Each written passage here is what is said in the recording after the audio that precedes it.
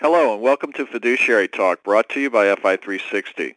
I'm Dwayne Thompson, Senior Policy Analyst at FI360. With me here today to discuss the SEC's proposed changes to public company disclosures under Regulation XK and its central role in the fiduciary process is Blaine Aiken, Executive Chairman at FI360. Welcome, Blaine. Thank you, Dwayne. It's good to be here. Well, let's just give our listeners a quick overview, if you don't mind, of this issue. Last April, the SEC published what is called a concept release, soliciting public comments on how to improve and perhaps streamline public company disclosures under Regulation SK. A concept release by the SEC basically tells the public and the securities industry two things. One, this is obviously an area of importance and interest to the SEC when it's soliciting public feedback, and secondly, that a formal, and more importantly, that formal rulemaking may follow. So it sort of does a broad sweep, and in any potential rulemaking, it gets into the specific details. But the SEC says that the disclosure requirements under Reg SK serve as the foundation for the business and financial disclosures of U.S. registered public companies.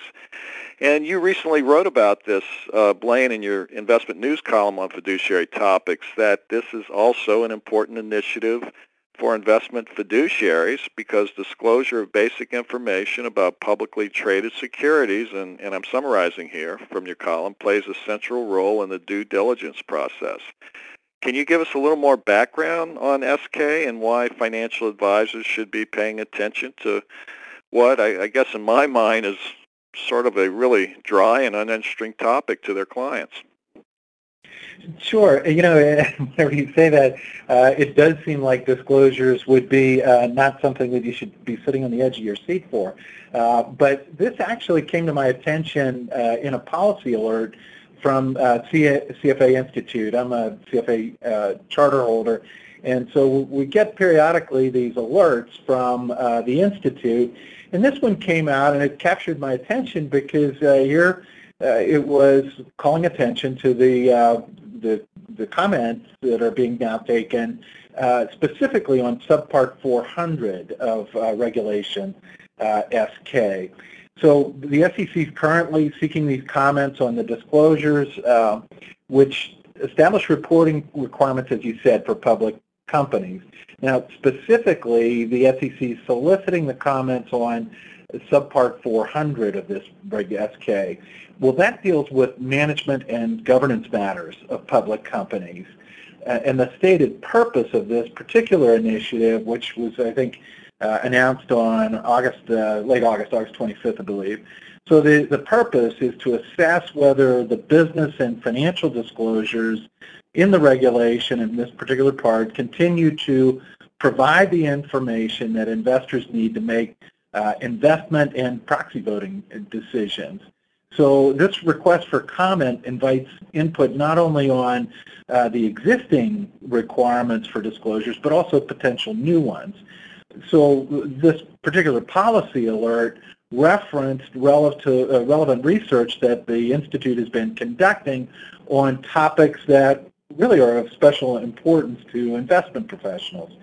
These were things like the oversight and independence of boards of directors for public companies, corporate compensation practices, proxy voting policies, shareholder engagement issues, and attention to things like this environmental, sustainability, and governance factors as core business concerns. Well, that got me thinking more about how this relates to the duty of care obligations that fiduciaries have, specifically to consider all material information that pertains to the scope of their responsibility. So investment advisors and managers use public company disclosure data to uncover the strengths, the weaknesses, the opportunities, and threats that specific companies or industries or even the overall investment environment might have. So really, why should the fiduciaries care and why should advisors care? Well, it's because their effectiveness in meeting their fiduciary obligations really is dependent on getting deep and high-quality information on relevant subjects that they can readily access and then apply in their decision-making processes. Well, Blaine, I probably overstated my color commentary about it being a dry topic because just to add a little bit to what you said, in terms of the politics involved in this disclosure, its initiatives certainly have attracted a lot of attention from the industry. The SEC received 300 individual comment letters from industry groups and other consumer advocate groups by this summer, and even on Capitol Hill, there was a hearing last June, and on the Senate Banking Committee, and Senator Elizabeth Warren, who we know has been very active and pretty tough on the SEC, had a rough exchange with SEC Chair Mary Jo White in her testimony over this issue, and in that hearing, Senator Warren said she was disappointed with the SEC's initiative, which she made it sound like was going to streamline the disclosure that investors receive, and claimed that that would be a problem. And Mary Jo White responded that she was disappointed in your disappointment. So there was a little bit of an exchange there. And as you mentioned, the CFA Institute, among others, has done a lot of research and has been very interested in this topic as well. So I certainly would say that it may seem like an esoteric issue. If you're an investor, you're not going to be reading these forms, but I certainly agree with you that for investment fiduciaries, it is a key issue. So let me just rephrase this. In other words, what you're saying here is that a well-designed disclosure document should include material information, and I'm getting this from your investment news column, that is both manageable and actionable with regards to the needs of the recipient, i.e. the advisor and his or her clients. Can you tell us a little bit more, Blaine, about the central themes here that you and the CFA Institute are looking at, and describe what this means for advisors in practical terms? Sure. And I think, Dwayne, as you point out, there is a certain amount of tension, I guess, in points of view regarding disclosures. On the one hand, there's the desire to have disclosures streamlined, that we don't want to get tied up in disclosures just for disclosure's sake, and particularly whenever you think whenever we talk about public disclosures, a lot of times public disclosures are not really used very extensively by lay people. But then on the other hand, the disclosures are very extensively used by those who are obligated to make sound decisions. So, I think it's fair to say that the subject areas that the CFA Institute highlighted shared three critical characteristics. In the first instance, they were directly applicable to the management and governance issues that are specifically cited as of current interest to the SEC. And this is why they're zeroing in on this specific section, the subpart 400, which really had not been updated for quite some time. And the second thing about the topics that the Institute highlighted would be that, research, and much of this including research done by the CFA Institute, strongly suggests that business practices in these areas that the Institute highlighted are likely to impact corporate performance or risk exposures and investment potential. So this is valuable information that needs to be actionable and available. And third, the ability of investors in public companies to benefit from the insights uncovered in these areas really is dependent on the accuracy, the consistency, and the thoroughness of the disclosures that are required of public companies. And I'd say with respect to this last point, it is not just a matter of more disclosures, it's a matter of better and more actionable disclosures. The primary impetus, actually, for the SEC's current call for comments was the FAST Act, which is Fixing America's Surface Transportation Act. And in that act, it directed the Commission to study this Regulation SK for two purposes. First, determine how best to modernize and simplify the requirements in a manner that reduces costs and burdens on issuers, in other words, the public company, while still providing all material information. And then the second part of the purpose was to emphasize a company-by-company approach that allows relevant and material information to be disseminated without just using boilerplate language. So, there actually is a third dimension here. It's also to evaluate the methods of information delivery and presentation to find ways to discourage just the disclosure of immaterial information or just repetition as opposed to actionable data. Well, let me just ask you, what you're talking about has to do, obviously, with fundamental analysis of a company. And for retail advisors who may recommend mutual funds, ETFs, they're perhaps one step removed from that analysis. Maybe they're looking at other issues. How does this help them in terms of improving disclosure if they're not necessarily looking at individual securities? Yeah, so I think there's a couple ways that this happens, and one would be that the advisors oftentimes are selecting investments, either individual securities or more often they are selecting mutual funds and ETFs and portfolios that are managed at more institutional level by professional investment managers. And so the quality of management of a portfolio is directly dependent upon whether they are able to get good information about the individual companies and information that can be readily compared. So, I think if you zero in on, what are the defining characteristics of well-designed disclosures, they need to be material, they need to be manageable, and they need to be actionable with respect to the needs of whoever's using this data. So investment advisors, as fiduciaries serving the best interest of the investors, they're definitely intended recipients who should recognize their obligation to take full advantage of that disclosure information.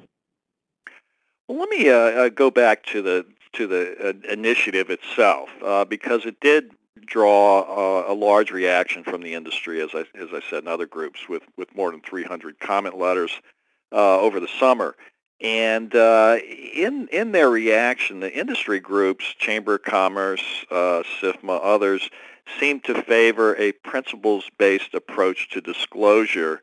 So there seems to be a couple different philosophies or approaches to this, principles-based or more detailed, prescriptive. And the industry liked the flexible approach to disclosure.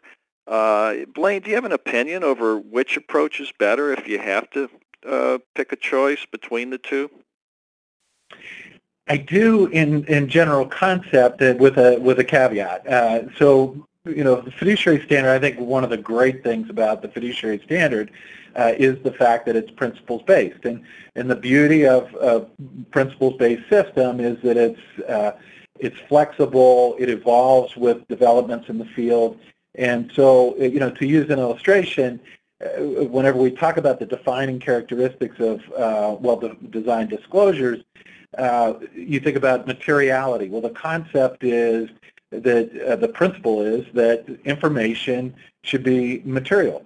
And we define material is information that the intended recipient would reasonably benefit from whenever they use it in their decision-making process. So professional investment advisors are obviously obligated to stay current with research in the field and apply that research. All of those topics that CFA Institute calls attention to are excellent examples of areas of active research and growing significance for investment decision-making. So the principle here is materiality. The principle of manageability is also important because that gives both the producers and the consumers of the data something to work with. For those that are preparing disclosures, manageability pertains to the feasibility and practicality of collecting and disseminating that information. But for the disclosure recipients, it relates to the ability to interpret and apply that information. So that kind of leads to this next idea, and that's to be actionable. And here is where there has to be definition around how the disclosure information can be utilized. So it not only has to be pertinent or material, and it needs to be in principle manageable, it also needs to be relevant to the specific decisions of the particular recipient.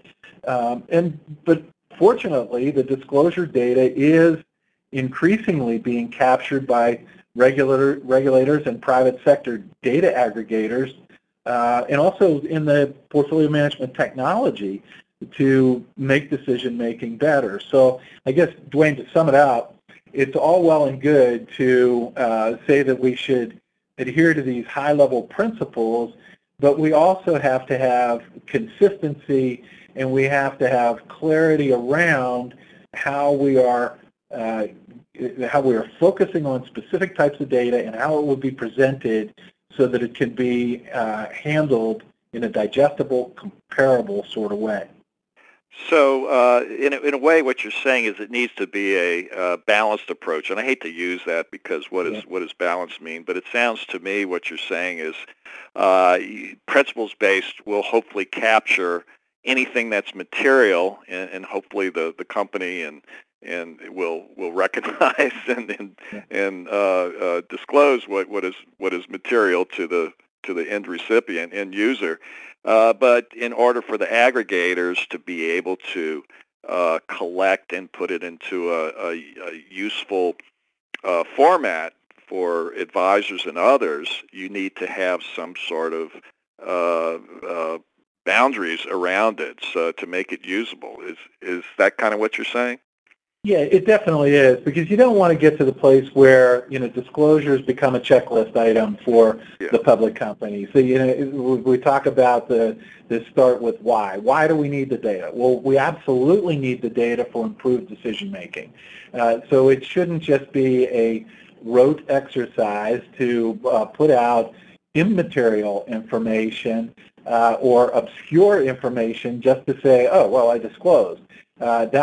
Both the producers need to understand why having data out there is important and how that they can benefit from it, because they are, whenever the consumers of that disclosure apply it, a company can really look good if they're able to produce this information in a manageable way that demonstrates that they are out there to produce positive results in these areas that are important to investors as a whole.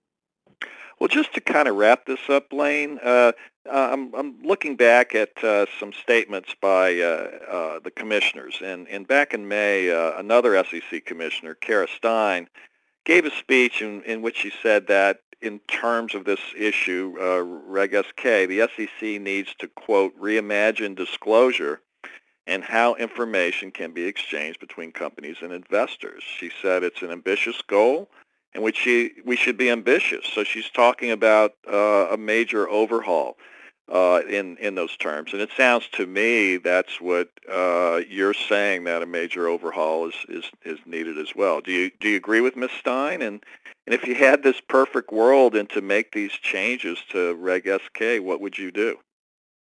Yeah, so I do agree with Commissioner Stein, because there is a need for true engagement between producers and consumers of disclosure data.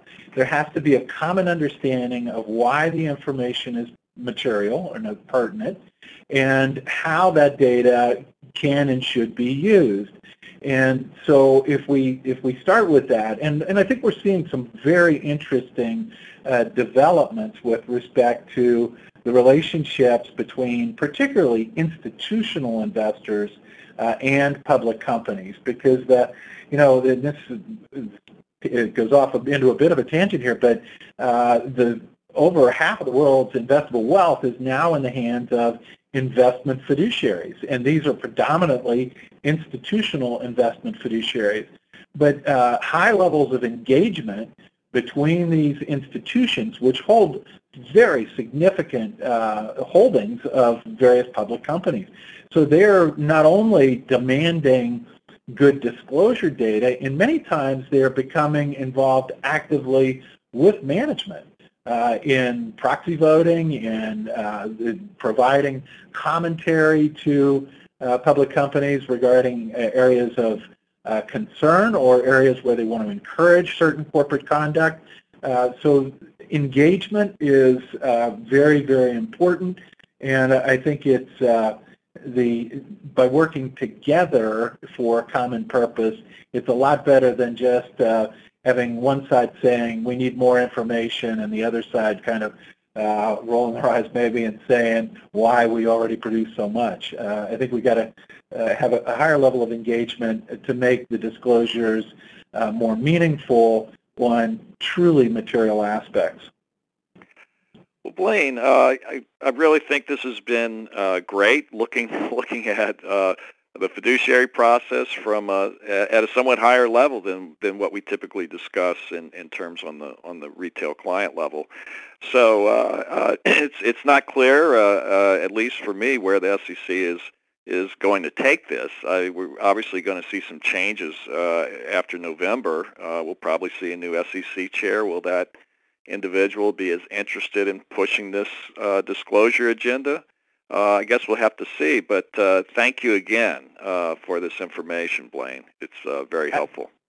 Yeah, it's a real pleasure, Dwayne. It's an area certainly I think is worth tracking, and I think it's not just a regulatory issue. I think it is something where we will be seeing a bit more investor activism, particularly at the institutional level, that will result in better information that will not only be in disclosures, but will be processed by those who are aggregating data and analyzing that data and benchmarking the data. So I think the ability for fiduciaries to collect and usefully rely upon data will continue to improve. Well, hopefully we'll be revisiting this issue in the future. Thanks again. Thank you, Dwayne.